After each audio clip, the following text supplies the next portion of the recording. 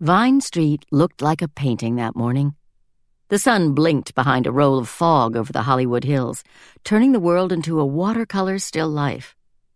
A row of pepper trees on either side of the wide street shimmered in the light. Their mossy leaves, tinged in yellow, spun like coins as a breeze blew through their branches. The delivery boy took a deep breath, inhaling the scents of tuberose and gardenia from the flower arrangement he carried. The spray was almost as tall as he was, and certainly wider. Long stems of white delphinium framed the bouquet, their blossoms shaking like bells as he walked. The boy noticed a lemon grove next to the studio and thought about picking a few later to take home to his mother, who would surely peel the skin into curls, soak them in boiling water, then roll them in sugar until they were candy sweet. Oranges, lemons, and limes were ripe for the picking.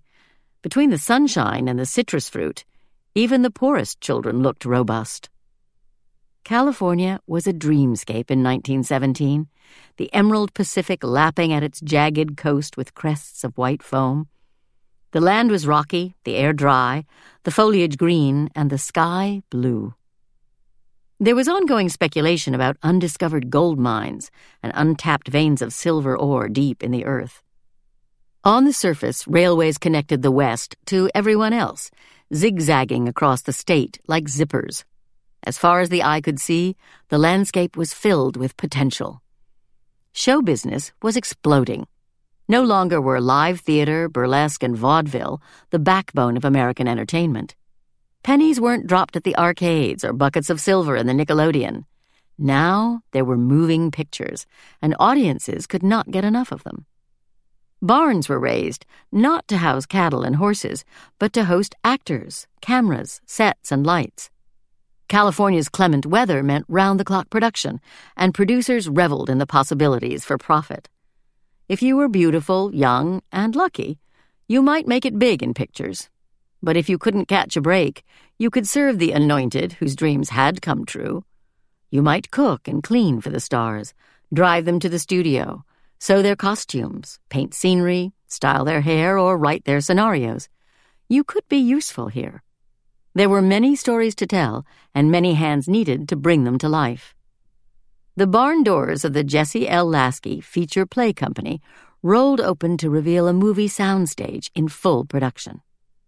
The clatter of making a silent picture was deafening.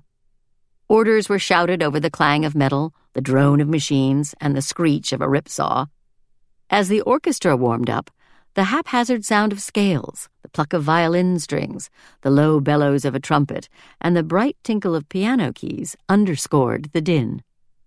The air was thick with the sense of sawdust, tobacco, and fresh paint. The boy observed the mayhem. It was as if he were peering into the gears of a Swiss watch, its working synchronized on a vast concrete floor cluttered with equipment. The crew, in a perpetual hurry, rushed past him carrying all elements of spectacle, from costumes to props. His boss at the flower shop had said, "Time is money," but here they really meant it. Overhead, electricians atop the steel fly space sorted cables and manned the rigs to operate the lights. The crew dropped wires through the open mesh like marionette strings. A gaffer scaled a ladder to flip the metal barn doors on a light. Painted backdrops hung neatly from the ceiling like decks of cards, ready to descend with the hoist and release of a pulley. The soles of the carpenter's work boots on the open metal grid above looked like brown tiles to him. Below them, a stage manager hollered as the crew hoisted mattresses into the air with military precision and dropped them in place on wooden boards that faked box springs as set decorators moved in to dress the beds. Where there had been nothing, there now was a world. Two men rolled a flat on wheels into position. It was painted with trompe-l'oeil bricks and a sign that read, "Children's Ward." A scene painter followed, dabbing at the lettering until it was just right.